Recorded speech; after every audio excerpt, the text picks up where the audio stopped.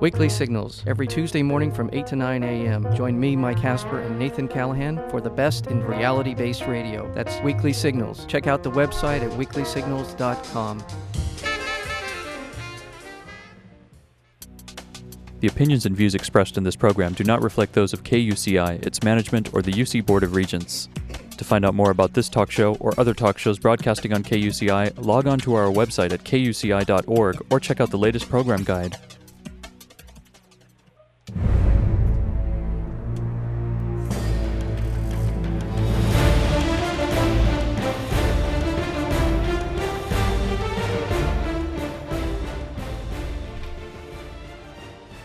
Welcome to Privacy Piracy. Hi, I'm your host, Mari Frank, and usually Lloyd introduces, but he's had that flu that everybody's had, so I'm going to introduce the show. We are thrilled to have you join us on KUCI 88.9 FM in Irvine and KUCI.org on the net. You can find out about all of our previous guests and listen to the previous interviews, download podcasts, and subscribe to our podcast at KUCI.org/Privacy Piracy. And tonight I am so thrilled. I'm sitting here with a brand new book. It's a fabulous book called Generation Digital: Politics, Commerce, and Childhood in the Age of the Internet by Katherine Montgomery. And Katherine Montgomery is a professor and a media expert. I'll tell you a little bit about her. Katherine is a professor in the Public Communication Division at American University. She comes to American University with more than 25 years of experience in both the nonprofit field and academia. For 12 years, she was the president of the DC-based Center for Media Education, CME, which she co-founded in 1991. During her tenure there, Montgomery's research, publications, and testimony helped frame the national public policy debate on a range of critical media issues. She's led a coalition of child advocacy, health, and education groups in a series of very successful advocacy campaigns. And before moving to Washington, D.C., she was one of our California girls. In fact, she was a media studies professor at Cal State Los Angeles and at UCLA. She is the author of Target Primetime, Advocacy Groups, and the Struggle Over Entertainment Television. This book was named Outstanding Academic Book of 1989 through 1990 by Choice Magazine. Ms. Montgomery currently directs the Project on Youth Media and Democracy through American University, and of course she has her new book, so we're thrilled to get her out here all the way from D.C. to talk to us. Hi there, Katherine. Hi. Thank you so much for joining us. Well, I'm very happy to be there. You know, it's interesting. I was reading not only your book, but also what some of the people said, and I love this, what somebody from actually University of California, Riverside said. They said, this is a wonderful book, descriptive, analytical, and insightful. And one of the things she says that really hit me was, she says here that beyond the hype, this book reminds us all that the digital age is being led by our children, and that is so true. When we were just at a conference on cyber crime and what's happening, and it was really directed toward children because they are the ones that are the real digital generation, aren't they? Well, they definitely are, and it's really an interesting period that we're living in. I mean, I think often about my own childhood. I grew up in the age of television, which is, of course, still with us. Right. But very much part of the television generation. And it was quite different then. It was a family medium, and children were not the first to use it. And, of course, children were not the first to use the Internet either. But they have played a very, very important, prominent, and central role in the digital culture. They're a very important market. They are what we call early adopters. They very, very easily take to digital media. They're not intimidated by it for the most part. And it has been completely integrated into many of their lives. Right. You know, we just came from this conference, and we were talking with youth there, too, because a lot of the youth were talking about how it's so easy to get sucked into someone writing you emails and getting you involved in the social networking sites and how it's really dangerous, and they're starting to see it. And they're not afraid, though, of anything on the internet, the iPods, and the parents often have no clue how to use this stuff that the kids know how to use so easily. And I think that's what's often very scary as we look at all this, that they are in a totally different paradigm, aren't they? Well, they are, and I think for a lot of parents it's really frustrating and it's kind of scary because we know that it's not like sitting down and watching television or listening to the radio. It's going out into cyberspace where you can really travel freely in many ways. It's like being out in an electronic frontier.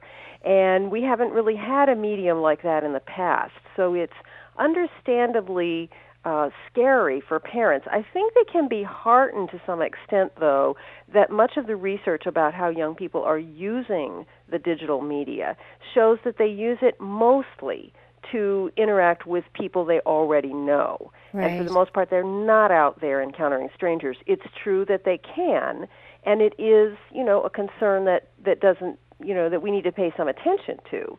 But we also need to understand that these digital media are becoming critical social tools for young people in their interactions as they grow up, in their interactions with their friends, with their family, and they're routinely integrated into their daily lives. Right. Your book, Generation Digital, is in many ways really a social history of the Internet and the role that the so-called digital generation is playing in it. So why is this digital generation really so important nowadays? Well, what's interesting to me about where we are historically, and in many ways I do think it is a social history, and I see myself as a social historian of the media. That's the same thing I did with my first book. We're at a period where several different things came together at about the same time. First of all, young people have become an increasingly important target market for advertisers. That began, in the middle of the century, but really, really became important the latter part of the 20th century, where we saw a lot of programming on television for children, and then with cable we saw actual channels devoted to children, and a number of advertisers, many products, began to really target that age group. So they were a very valuable target market at the time that the Internet became a mass medium, and I date that really to the launch of the emergence, really, of the World Wide Web, which, by the way, as I note in my book, also is almost to the date of my own teenage daughter's birth. Oh, wasn't that 1993. convenient? Right. So she really is a Generation Digital kid. So you got the study right in your own house. Right, and in many ways I do. And as a parent, anybody who has kids and teenagers is aware of all this, not fully understanding it. One of the reasons I wrote the book really was to help parents, not necessarily figure out everything to do about it, but at least understand the forces that are shaping it. But so what I was suggesting and what I was saying is that we have children becoming very, very important as a target market. And we have also the emergence of the World Wide Web and the commercialization of the Internet at a time when young people are out there as a very important market. They take to it very naturally. And so we have a situation where they are primary targets for a lot of the content that is being created and a lot of the new business models that are being developed. At the same time, the Internet in the Clinton administration was heralded, and I think for good reason, as a very, very important educational tool, and in many ways viewed as an alternative to traditional media, an alternative to television, for example. Mm-hmm. This is a tool, this is a medium that will really enable young people, enable children to be connected to the world, to be able to learn about things from all over this planet, and to be able to be involved and to participate in ways that they never have before. So there was a lot of hope associated with it. There still is, and a lot of promise. So they became important symbols in that way. Children became very important symbols. And then finally, in the policy debates over the Internet and over a new medium, which often did revolve around and still revolve around concerns about safety, concerns about inappropriate content, for example. Children became very, very important symbols. Right. So for all of those reasons, they have become kind of charged. You know, they are in a position of particular importance during this time. And we're seeing that there are so many digital media apparatus now. We've got, the cell phones are not just phones, they're everything, right? I mean, they're that's right. And we've got iPods, which, I have an iPod, and I'm getting back into my old digital age here. Right, and we're already, those of us who just got our iPods, we're already behind the time. Exactly. We'll never catch up. I know. And all of this, digital media is so popular with children and teenagers. So why do you think that is? Well, one thing I think that's very interesting and very important is that the new digital are particularly and in some ways uniquely suited to the developmental needs of young people, particularly if you look at teenagers, adolescents. They are developing their sense of identity. They are exploring, who they are in the world. They are exploring and experimenting with their own independence, and they're reaching out to their peers and in some ways sort of separating from their families. And they're expressing themselves. They're learning how to get their own voices, how to express their own voices. And if you think about it, what better tool is there than the Internet and then digital media?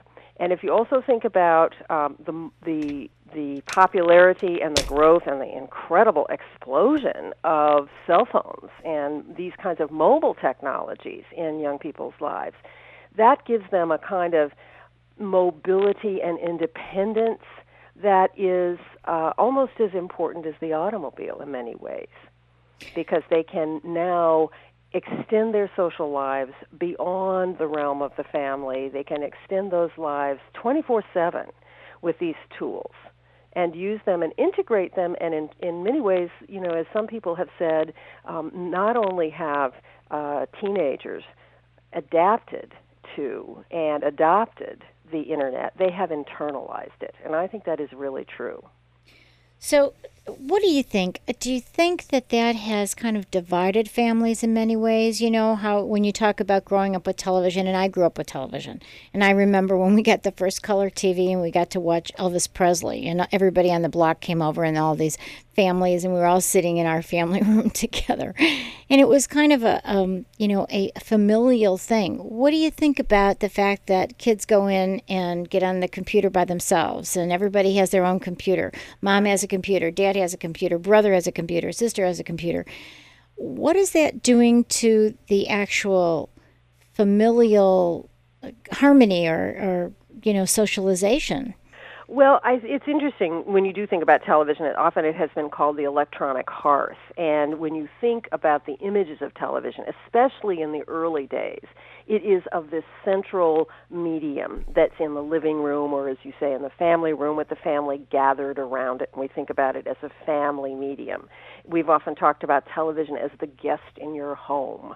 The industry, frequently has said, well, we're guests in your home and we have to behave like guests. And so a lot of the debates about television content have revolved around that notion of it being a family medium. And definitely the Internet, although the Internet did start out, for pure cost reasons as a technology that, you may have one in your house, it has quickly evolved into a technology and a tool that is very, very personalized. But television has in many ways, too. So this had already happened, and it's part of the way that technology has moved into families, so that we already know that the average number of TVs in a family are, I can't remember, 4 or something like that. It's always more than, I always think I'm ahead of what the average is, and then I'm always surprised to find out that already many families have a lot of televisions, and they're already in children's rooms, and there are channels specifically for children. So we've already, with that medium, made some separations in the family. But now with new technologies, with digital technologies, they become more personal, increasingly very personalized. So it is not just the children, it's each individual child. And I don't know that that is necessarily a bad thing. It does in some ways, I think, divide the family. It does set up a situation where parents may not know enough about the culture that their own children are experiencing and are involved with.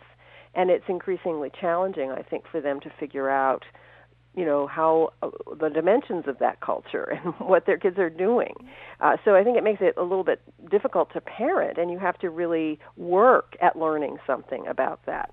Right. Learning what your kids are doing online, trying to engage in conversation to talk to them about that. And you almost have to have a lot of the parents I know that really don't really understand how to use the technology that much. Really, the parents have to ask the kids. Right, that's true. There has been a kind of role reversal in a lot of families. And again, we have to be careful not to completely generalize because, not every kid is the guru. But there are a lot of kids who are and who see themselves that way. And parents will often, throw up their arms and say, I don't know what to do. I'm stuck. I can't fix this. Help. Right, call a teenager, right? Exactly. And they come running in, oh, really? This is so simple. I don't know why you can't figure this out. And I know they get proud of you when you can. I know when I learned how to do Adobe Audition, my son was actually very impressed with me. He's been on the computer and he goes, Mom, you're so techy. Right. They get proud of you when you can do that. But I know so many parents really are not that tech savvy. No, and I think there are a couple of reasons for that. I mean, first of all, we don't we approach these new technologies probably with some anxiety. Are we using it right? We don't want to break it. Whereas a kid, just kind of experiments. If you ever sit down and watch a kid go online or sit down with a piece of equipment, they're not afraid. Plus, they have more time. I mean, let's face it, they have time to experiment. It's in their genes at this time in their lives to experiment anyway, to kind of play with things. It's the notion of play and playfulness, which a lot of us as adults have lost already. We don't have the ability to play. Right. And so we want to follow, and we've been socialized to follow instructions, how do you do this thing? And you can learn something about the technology that way, but you won't explore it. You won't embrace it. It won't become a natural kind of experience for you in the same way. I know, because we'd have to sit down and read the whole book, like how do you use I certainly would. Not only that, I have to print it out first, which is pretty ridiculous when you think about it, but that's just my orientation. That's probably my generation. Right, so and they don't look at it. They just keep playing with it until they get it. I've seen that so many times where they just sit down and they just, well, maybe this will work. Well, maybe that'll work. And so it becomes more natural, I think, for them to operate in that world. Now, the other important thing to keep in mind is that the technology companies and the marketers and the market researchers know that this is a more natural relationship for many young people, and it is purposefully cultivated. So they are doing research on young people all the time to learn about how they use these technologies and to figure out ways to develop new software, new applications, new tools that will be even more eagerly embraced by them. So there is a kind of direct relationship between the creators of this new digital culture and the young people and the children and the teenagers who are prime targets for all of that. Right. So how did that come to be that these marketers are going after children who really, they don't have the money themselves? Are they just, moving away from the adult generation and really focusing on the kids and figuring the kids are going to force their parents to buy these things? Well, that's another interesting trend, and another thing that I look at in the book, and that is that children have become, first of all, they have greater spending power than they've had in the past. They've had increasingly greater spending power for a variety of reasons. A lot of them have to do with parents, middle-class parents who have their children later and have more money to give them. Children have more influence over family purchases, and some of it has to do with how busy parents are and how families are in various kinds of configurations. You know, you have kids sometimes who are having to go from one family to another because they're not, you know, in their original family, so they're being shared, and they go back and forth. There's more freedom, more fluidity, more money. And, of course, teens are working. They have a number of jobs, after-school jobs, so there's just more money for them to spend. And whereas it used to be that we thought about kids as mainly influencing their parental purchases, many of them are actually making those purchases. So more and more products have been created that are targeted specifically to them. And one of the things that I have looked at recently, in fact, after the book came out, is a study that I did with the Center for Digital Democracy and with the Berkeley Media Studies Group, looking at food and beverage marketing and the food and beverage products that have been created for young people, which the Institute of Marketing studied and reported on a few years ago. We looked then at the digital strategies that these companies are using to reach these young people directly. But there's a whole new generation of products that didn't exist before. Products like easy Mac for kids to make when they get home from school when their parents aren't home yet, for example. So many women are working and their kids come home and they have to prepare their own food, which I don't think is a bad thing. Right. But so there are many more products, and so that's part of it. So when you were talking about advertising and marketing to young people today, how is it really different from what it used to be? Well, what we found is that marketers today are using a variety of different strategies in order to become part of what one company referred to, part of the communication structure of kids, to be there 24/7, to be able to follow them everywhere they go. And, most parents are familiar, of course, with television advertising, and there's been a huge debate about TV advertising for many, many years. But we can see those ads. We know where they are. They're, between the shows on Saturday morning. If you walk by your kid watching TV, you'll see an onslaught of advertising. And we know about it. There have been attempts to actually get rid of that advertising in the 1970s, which failed. But now what we find is that advertising to all of us, but particularly to kids, is integrated into all kinds of different places where they are and different kinds of media that they use. So it's on the cell phones. It's in the instant messaging. It is viral marketing is used on YouTube so that kids will access an ad and try to send it to everybody else. And then the browsers. Yes, and of course it's all over the browsers. I mean, the pop-up ads, those things are really more obvious to most of them, the pop-ups and the pre-rolls that are right there in front of you. Right. But others are a little bit more subtle.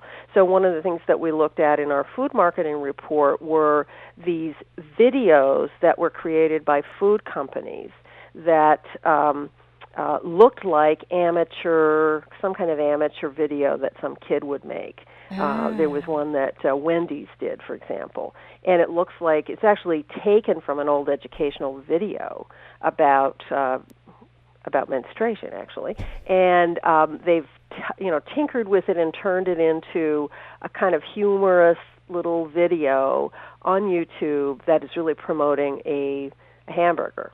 A meal, 99-cent meal. And then the idea is that, how people will send an email, say, you've got to see this one, have you seen this one, have you seen this one? Right, and it proliferates, and, it's viral. And that's the power of this new digital medium. It's viral. So that's one example of the kind of thing you never think of as advertising. Or video games, where a product is integrated into the video game itself, and you see the characters in the video game using that product, driving the car, consuming the soda, eating the pizza. Right. So it's just amazing where it's all going. And, of course, that raises a lot of concerns about privacy as well, because a lot of it is based on data collection and, creating profiles of people so that you will receive not an ad that's just for your demographic group, but a personalized ad specifically for you. Right. And how do you feel about that manipulation? Well, I'm concerned about it, and it's something I've tried to do something about for quite a few years. I've really been studying the digital marketplace and its relationship to children since the beginning of the web. in the mid-'90s. And the group that I co-founded and ran, the Center for Media Education here in Washington, released a study in 1996 that identified and really documented the strategies that were being used way back then to target kids online. And what I saw was a completely unregulated marketplace. At least on television, there have been some guidelines about what you can do and what you can't do. You're not supposed to have a host of a program, for example, sell you the product. When I was growing up in L.A., in the L.A. area, I watched a show called Sheriff John, and maybe some of your listeners who are as old as I am might remember it. But Sheriff John, who was on Channel 11, as I recall, used to say to us, you must, he'd turn to the camera and say, you must buy Oscar Mayer hot dogs. And I would say, I got to buy those. He was an authority figure, and I would go to my mom and I'd say, gee, Mom, Sheriff John told me I had to. And of course, she never would, which caused all kinds of complexes for me, I'm sure. But they did develop some rules. The Federal Communications Commission developed some guidelines that you can't have a host do that. It's not fair. There was a lot of research that showed that kids really believe those authority figures. You can't, blend the advertising with the content. When we began looking at all this in the mid-'90s, that's exactly what the Internet was doing. That's exactly the model that was being developed, that you'd have hosts developing personal relationships with kids. And in fact, I went to a trade association conference in the early 90s where advertisers were talking about how we would have product spokes characters, develop personal, ongoing relationships with individual kids. And so all I could think of was, oh my God, they're thinking about having Ronald McDonald develop a personal relationship with my kid online. Right. And so that's one reason why we, issued this report and called on the government to do something about it and to try to institute some rules at the early beginning of the digital marketplace. And the battle still continues. We were able to get a law passed, and I have written a case study of how all of that happened by the end of the 1990s, called the Children's Online Privacy Protection Act, which does put some limits on the kinds of personal data marketers can collect from children under the age of 13, and in fact has had the impact of changing some of the practices that would have become commonplace. So a lot of these websites that are created for young kids don't collect that information anymore. They just don't even try.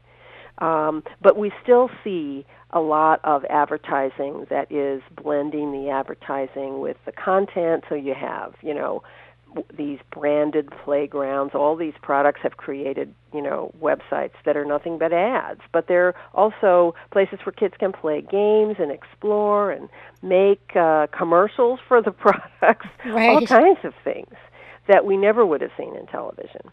I know we actually saw at this conference that we were at that at the exhibitors, there was an exhibitor there who had these browsers for children like Shrek, or right. Right. And obviously they worked with DreamWorks. They're Yep. partnering, and Right. they're partnering with all these companies. And so I asked him, he said the nice thing about this is that the kids can only stay within this playground and they can't go out to porn sites, et cetera, and parents can set this.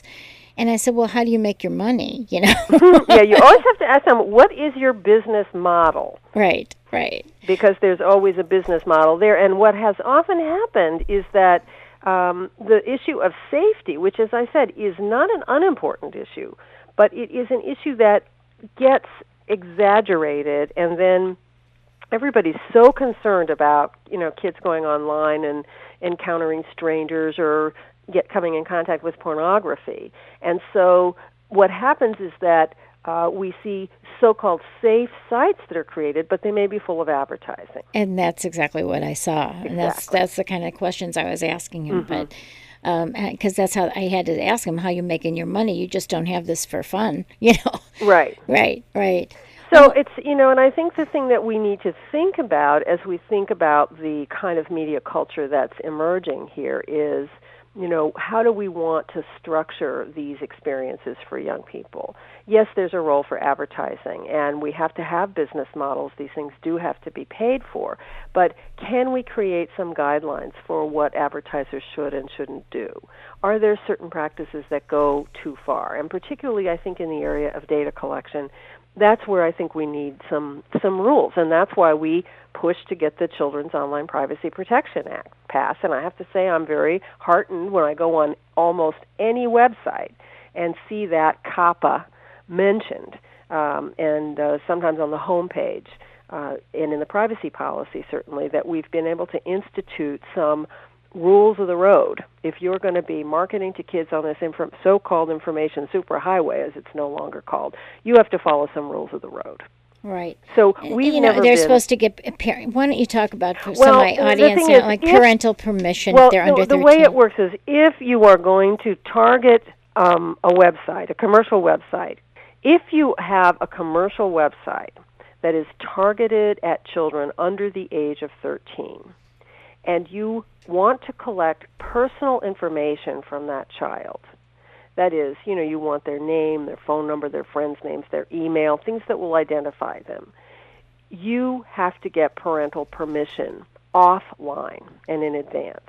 And we actually set the bar pretty high so that it really requires marketers to, get it through mail, snail mail, or fax, which was, one of those horrific kinds of ideas that industry was really, terrified about. How could you make us do that? But the whole idea is what we wanted was to limit the amount of personal information collected from young people.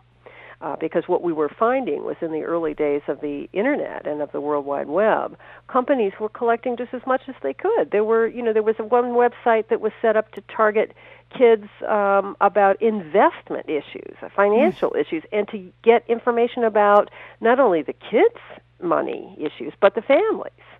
So it was just really wholesale personalized data collection or personal data collection.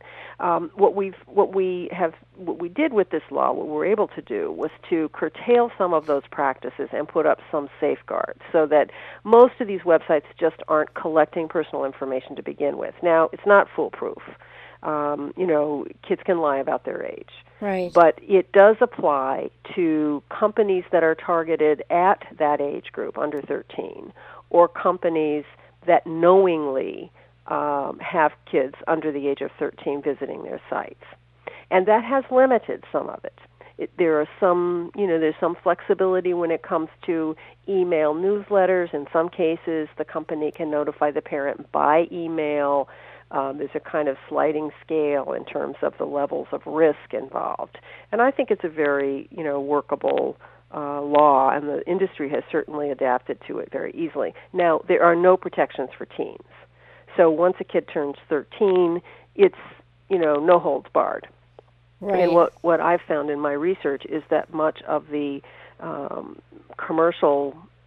many of the commercial enterprises online that are aimed at teens, targeted at teens, are engaging in a huge amount of data collection and personalized marketing.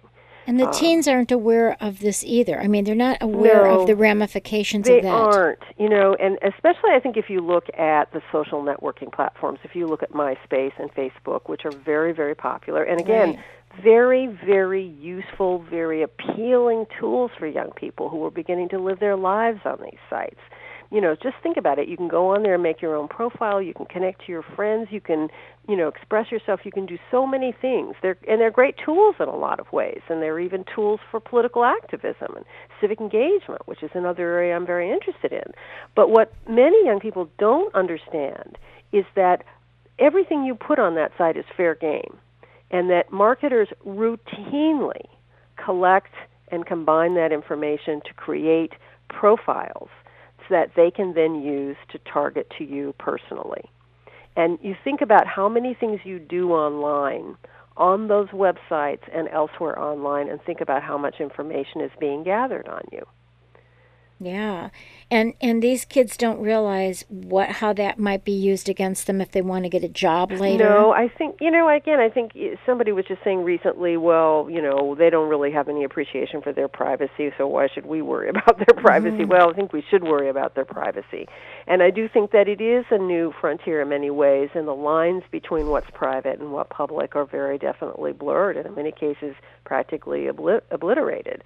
But, I think when you're a teenager, you don't always think of the consequences of something you put up there and what might happen. And yes, it's true, employers are using these sites to research people, and now young people can kind of figure out what part is private and how they can keep things kind of within some walls. But nonetheless, I think there are many, many ways in which this information is just out there, and a lot of people are being able to access it, and a lot of young people don't think about that. Right. And maybe 5 years, 10 years down the line, they may.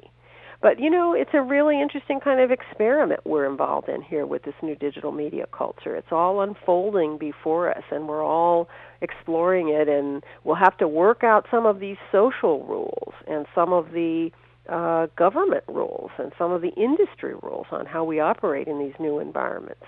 Exactly. We're speaking with Catherine Montgomery, who's a PhD, and she is a professor professor of communications at American University in Washington, D.C., and she is also the author of a new book called Generation Digital: Politics, Commerce, and Childhood in the Age of the Internet. And so we're talking about this book and all of the issues about privacy as well. Catherine, let me ask you something. Whose responsibility is it to protect consumer privacy on the Internet? What do you think? Well, obviously, I think the industry has some responsibility here, but they're not going to do it necessarily unless they're pushed to do it, because the default is data collection, and the business model for the new digital media is really based on behavioral targeting. It's based on the kind of extensive collection of information about you and about what you do online in order to tailor marketing messages specifically to you. So the business imperative works against responsible behavior in many ways on the part of the companies. It's all about profit, right? Right, it is. And so I also think there is a role for the government to play in this. And the Federal Trade Commission has, because of prodding from public interest groups like the Center for Digital Democracy and the Electronic Privacy Information Center and the U.S. PIRG groups, has finally begun to look at the issue of privacy and of the issue of behavioral targeting.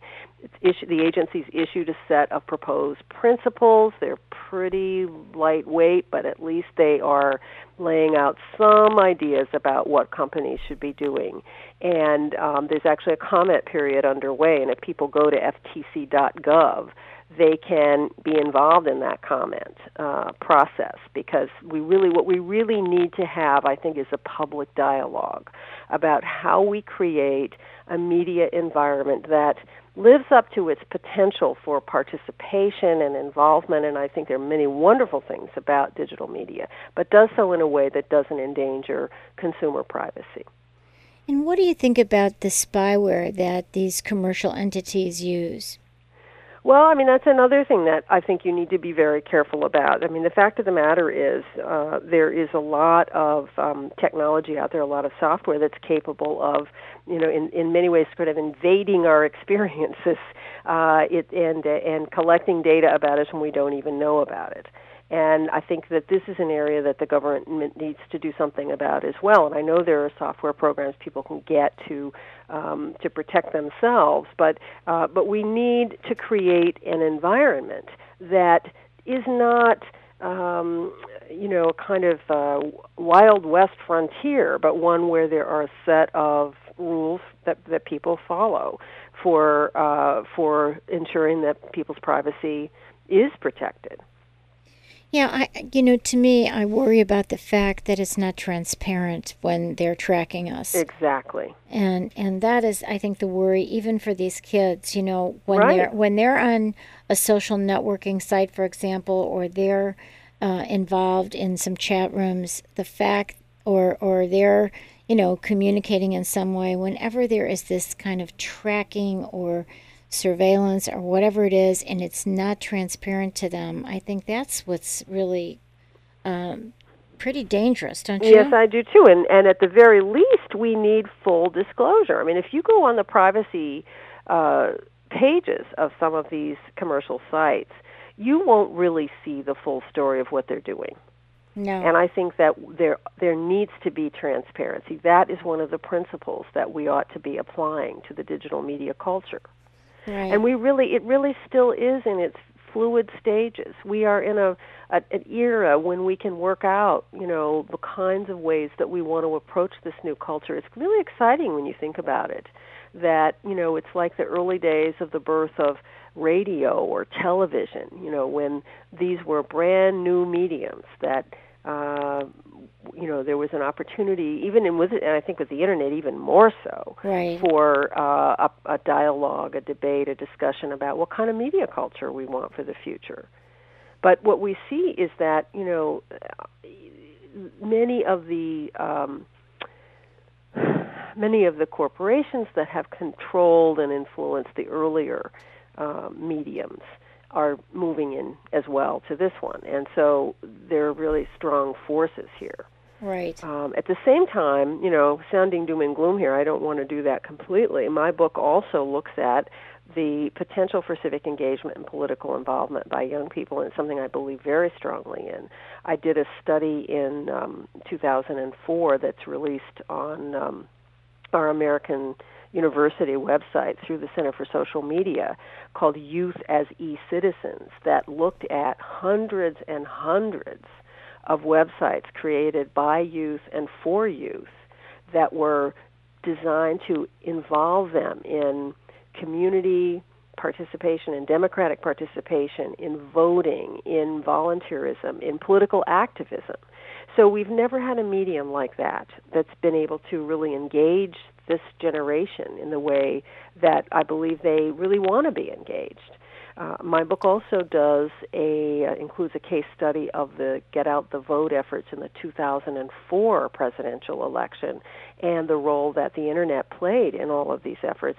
And that was a time when we began to see a bit of a reversal of voter participation trends, which had been on a downward move, and more young people did vote in that election, and I think we're seeing something very similar and a continuation of that trend now. We saw it in 2006. I think that we need to focus on the positive potential of this medium to engage young people and to encourage more and more of them to use it for political participation, to use it for civic engagement.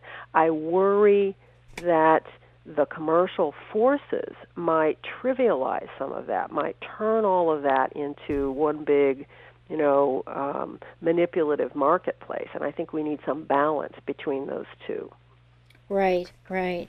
And part of this book covers the policy battles over the Internet and children, and you were obviously directly involved in this. What lessons really did you get from that? Well, one of the lessons I've learned, it's very difficult to fight for policies in Washington. I often talk about my two most humbling experiences in the last 15 or so years, and one is coming to Washington and trying to make any changes in policy. The other is, of course, becoming a parent. Those are both very humbling experiences. Yes, and when they're related to each other, they're particularly humbling and challenging. But I think that it is one thing that's really heartening for me is that we ran a small group and we were able to make changes. With the right organization, with the right effort, with good ideas, you actually can get policies changed. The political climate has to be right, and in many cases, we were able to take advantage of certain things going on, whether it was a presidential election or, in the case of our privacy law, pressures taking place in Europe that put pressure on the U.S. government to do something because of the European Union's efforts to protect consumer privacy there. But it's been exciting. And then you to were come to Washington. And then you were successful with the privacy policies for children. Absolutely. That was a huge one too. For I think, and that took off because parents were worried about what their children were doing online. Well, yes, they were. That's right. And it was they were the other worried, thing that I think worked for us with that effort was that we did it early. And the lesson that I had learned is that, once these commercial practices become fully entrenched, as they have with television, it's very hard to make changes. And what we were dealing with was an early fluid period for this new medium and for the new e-commerce, models that were being developed. We were able to intervene at an early time in the mid-1990s and say, look, let's try to figure out a way to do this thing. We're not telling you not to advertise. We're saying that if you're going to advertise, you simply have to follow some principles. Let's develop some guidelines. Right. And I think ultimately that worked. Again, I think you can't expect to completely overhaul anything. I think you have to be very realistic when you work within the Washington, inside the Beltway here. Right. But I think you can really get a lot more done at a state level, like California. Look at what California has done with many privacy laws and many of those have actually been, extended to the federal government that they have done it. But I think it's a lot harder at the federal level. Well, that's true. In California, I think California is a particularly important state in that way. Things that get done in California often migrate elsewhere and become, the model for the federal law, and I think that's terrific. There are challenges wherever you are. Right. I had to come to Washington. I knew I was going to have to come to Washington and do something from the time I was a very young person, and I'm glad I came here, and I'm glad I was able to actually do something that I can see as some legacy. Yes. Do you think it's the role of government to protect children and teens from the media content, or is it the parents? What do you think? Well, I think everybody plays a role here. I think, as I mentioned earlier, in the case of marketing and advertising and privacy, the government does have an important role to play, and these are commercial transactions where the protections under the First Amendment are not as great as they are in other areas. So I see an appropriate role for government, a limited role, but an appropriate role. And we have an agency, the Federal Trade Commission, that's responsible for that. And so I think that is something that FTC needs to do, and hopefully will continue to do, and will be able to create a framework for protecting our privacy and for ensuring that we're dealt with fairly in the marketplace. I think when you get into areas of broader content, which is what a lot of the policy debates have been over, what's indecent, what's inappropriate, then I think you have to be very careful about giving a role to government there. And there is a reason why we have a First Amendment. I was involved in some of the policy debates over the VCHIP, which was an issue I was really kind of nervous about from the beginning, because I didn't like the government playing a role in determining the content, of television in the case of the VCHIP. The only reason I did get involved was that I was assured by my own attorneys, who were experts in First Amendment law, that the VCHIP, would work with self-regulatory ratings, guidelines, but it's still pretty tricky, those things. Well, explain that to us. Yeah, explain more about the VCHIP and how that works. Well, the VCHIP, of course, the VCHIP's another good example of the kind of technological quick fix that has been very popular recently, whether it's, coming up with filtering software. Don't worry about anything, just, plug this software in and it's all going to be okay, in a very complicated media culture. And in the case of the VCHIP, after a long set of debates and congressional hearings and research over TV violence, creating a mechanism that's embedded in every television that makes it possible to just block out the objectionable content. That was the idea behind the VCHIP, and it was invented in Canada to really, give power to families to be able to say which content they didn't want to come into their homes. And again, it's this idea of the medium coming into their homes. But figuring out how to rate the programming is very complicated. It's not a role for government. And the Clinton administration, I would say, encouraged the television industry, which wanted some things out of what was going on the Hill, and I write about this in the book. The Clinton administration and Congress encouraged the industry to be cooperative and come up with a self-regulatory rating system.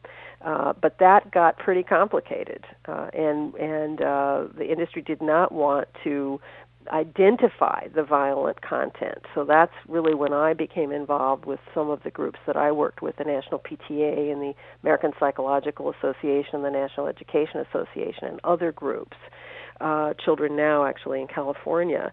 And we ended up negotiating with the industry to add the content descriptors to the age-based ratings. And now we do have, I have to admit, a rather complicated system. And in fact, my husband says to me whenever those symbols come on and it says TV 14 DSLV, he always, first of all, he says, you're the only one who understands it, but he also turns to me and jokes and says, well, you always did want to write for television. Ha, ha, ha. So as a policy, I think it's, pretty flawed. As a tool, I'm not sure it works that well.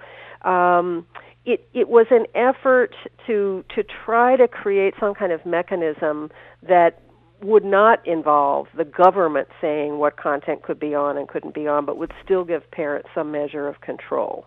And I don't think we've solved that problem yet. Yeah. And, I worry about self-regulation. I've seen it not work in so many places. I've seen it not work with the big data brokers. And, right. Right.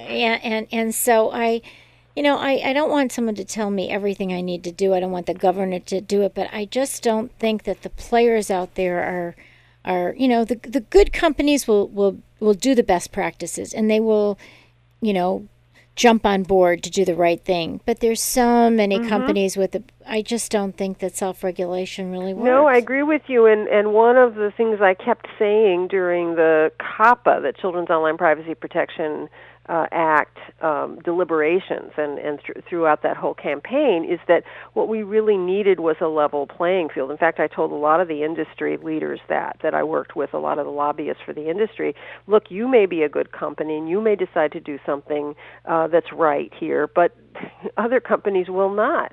And so we need a level playing field for you and for consumers. And in fact, I think the model that emerged out of COPPA is a good model, particularly for that issue, in that it is a law that the FTC enforces, right. But there also is a self-regulatory body through the Better Business Bureau and the Children's Advertising Review Unit, which that works with industry to ensure that the guidelines are followed and to keep them up to date.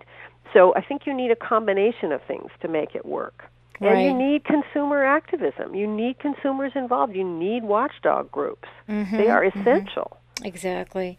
And the good news is now they can use the Internet to, even if you're a small office with the Internet also can give a great voice to these public interest groups. There's great stuff going on. I mean, if you look at YouTube, there are so many wonderful, wonderful videos that are being used by activists. They're just so fabulous. There's one that I show that was a couple of years ago that you probably have seen, that the ACLU did on privacy. It's about ordering pizza. I don't know if you know that one. No, I didn't see But it is just so terrific because it is a simulation of what's going to happen in the not-too-distant future when you're ordering a pizza and the person at the other end knows absolutely everything about you. It is so funny, and it is so beautifully done. Yeah. And there are a number of these fabulous advocacy videos on a whole lot of really good issues. In the media policy area, the issue of net neutrality, there's a whole lot of them on that. It's really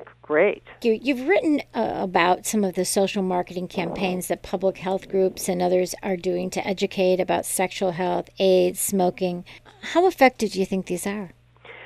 Well, I mean, what I've found is that, in recent years, we've seen an increasing level of sophistication on the part of these social marketing campaigns. And the ones that I looked at had pretty good resources. I mean, most people know about the Truth Campaign, for example, that got its money from the settlement with the attorneys general with the tobacco companies, and was able to do some very, very high-profile ads on television and some activism using young people to really take on the tobacco industry, and was able to also document that those things were effective.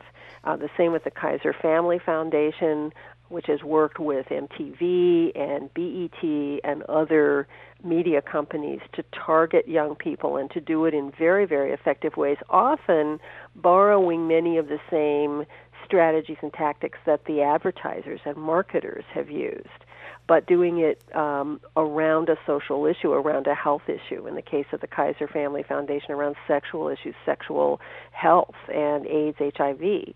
So there is, I think there's a promising area of for a number of nonprofits to be able to use the new media to reach young people with many, many social issue campaigns and health campaigns. There are marvelous tools there that are available. We at this conference that I told you that we were at, there was a similar to what you're talking about. They had a nonprofit that dealt with cyberstalking with young people, that the cyberstalking that would affect teenagers. And this one teenager who actually was being stalked by an older man from the East Coast, she was from California, was able to get help from law enforcement when they went to some internet site that had a video that, talked to them, that the parents sat down and watched the video on the internet with their child, and it really, did a whole interaction of how someone might get you to cyberstalk you. And this 15-year-old girl talked to us and we brought our radio field interview with us and heard her talk about how, she never would have listened to her parents. However, when she saw this interactive video on the internet, it suddenly, all of a sudden, it came home. It just like a light bulb went on, and it was great. And that's why now she helps support, this nonprofit to help other kids that, so that they won't be cyberstalked. It was amazing. So the nonprofits are starting to use this same marketing tool, which is great.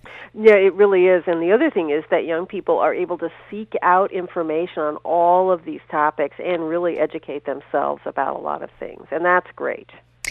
So Lloyd says we don't have much more time, but I wanted to ask you, what do you think we need to do to ensure what you call a quality media culture for the young people in the digital age?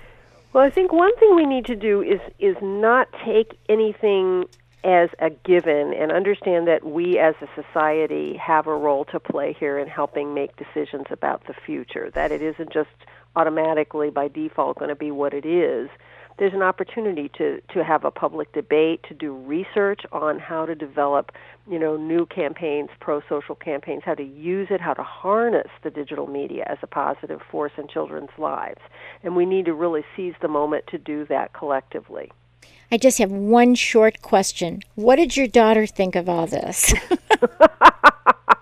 Well, one of my funny lines was, one of the experiences was, when I would ask, I dedicated the book, to her. I thanked her, and I said, she's my Generation Digital kid. And she said, you know what, Mom? You used me.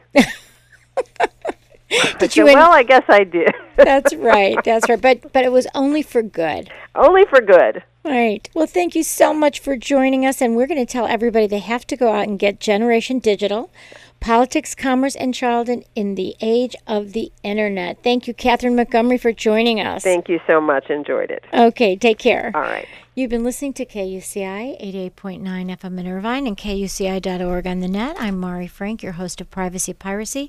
Please visit our website, KUCI.org/privacypiracy, to see our previous guests, download podcasts, listen to the archived interviews, and see our upcoming VIP guests. Thank you very much, and thank you, Lloyd. Have a great night. Hope you'll join us next Wednesday from 5 to 6 p.m. Thank you. The opinions and views expressed in this program do not reflect those of KUCI, its management, or the UC Board of Regents.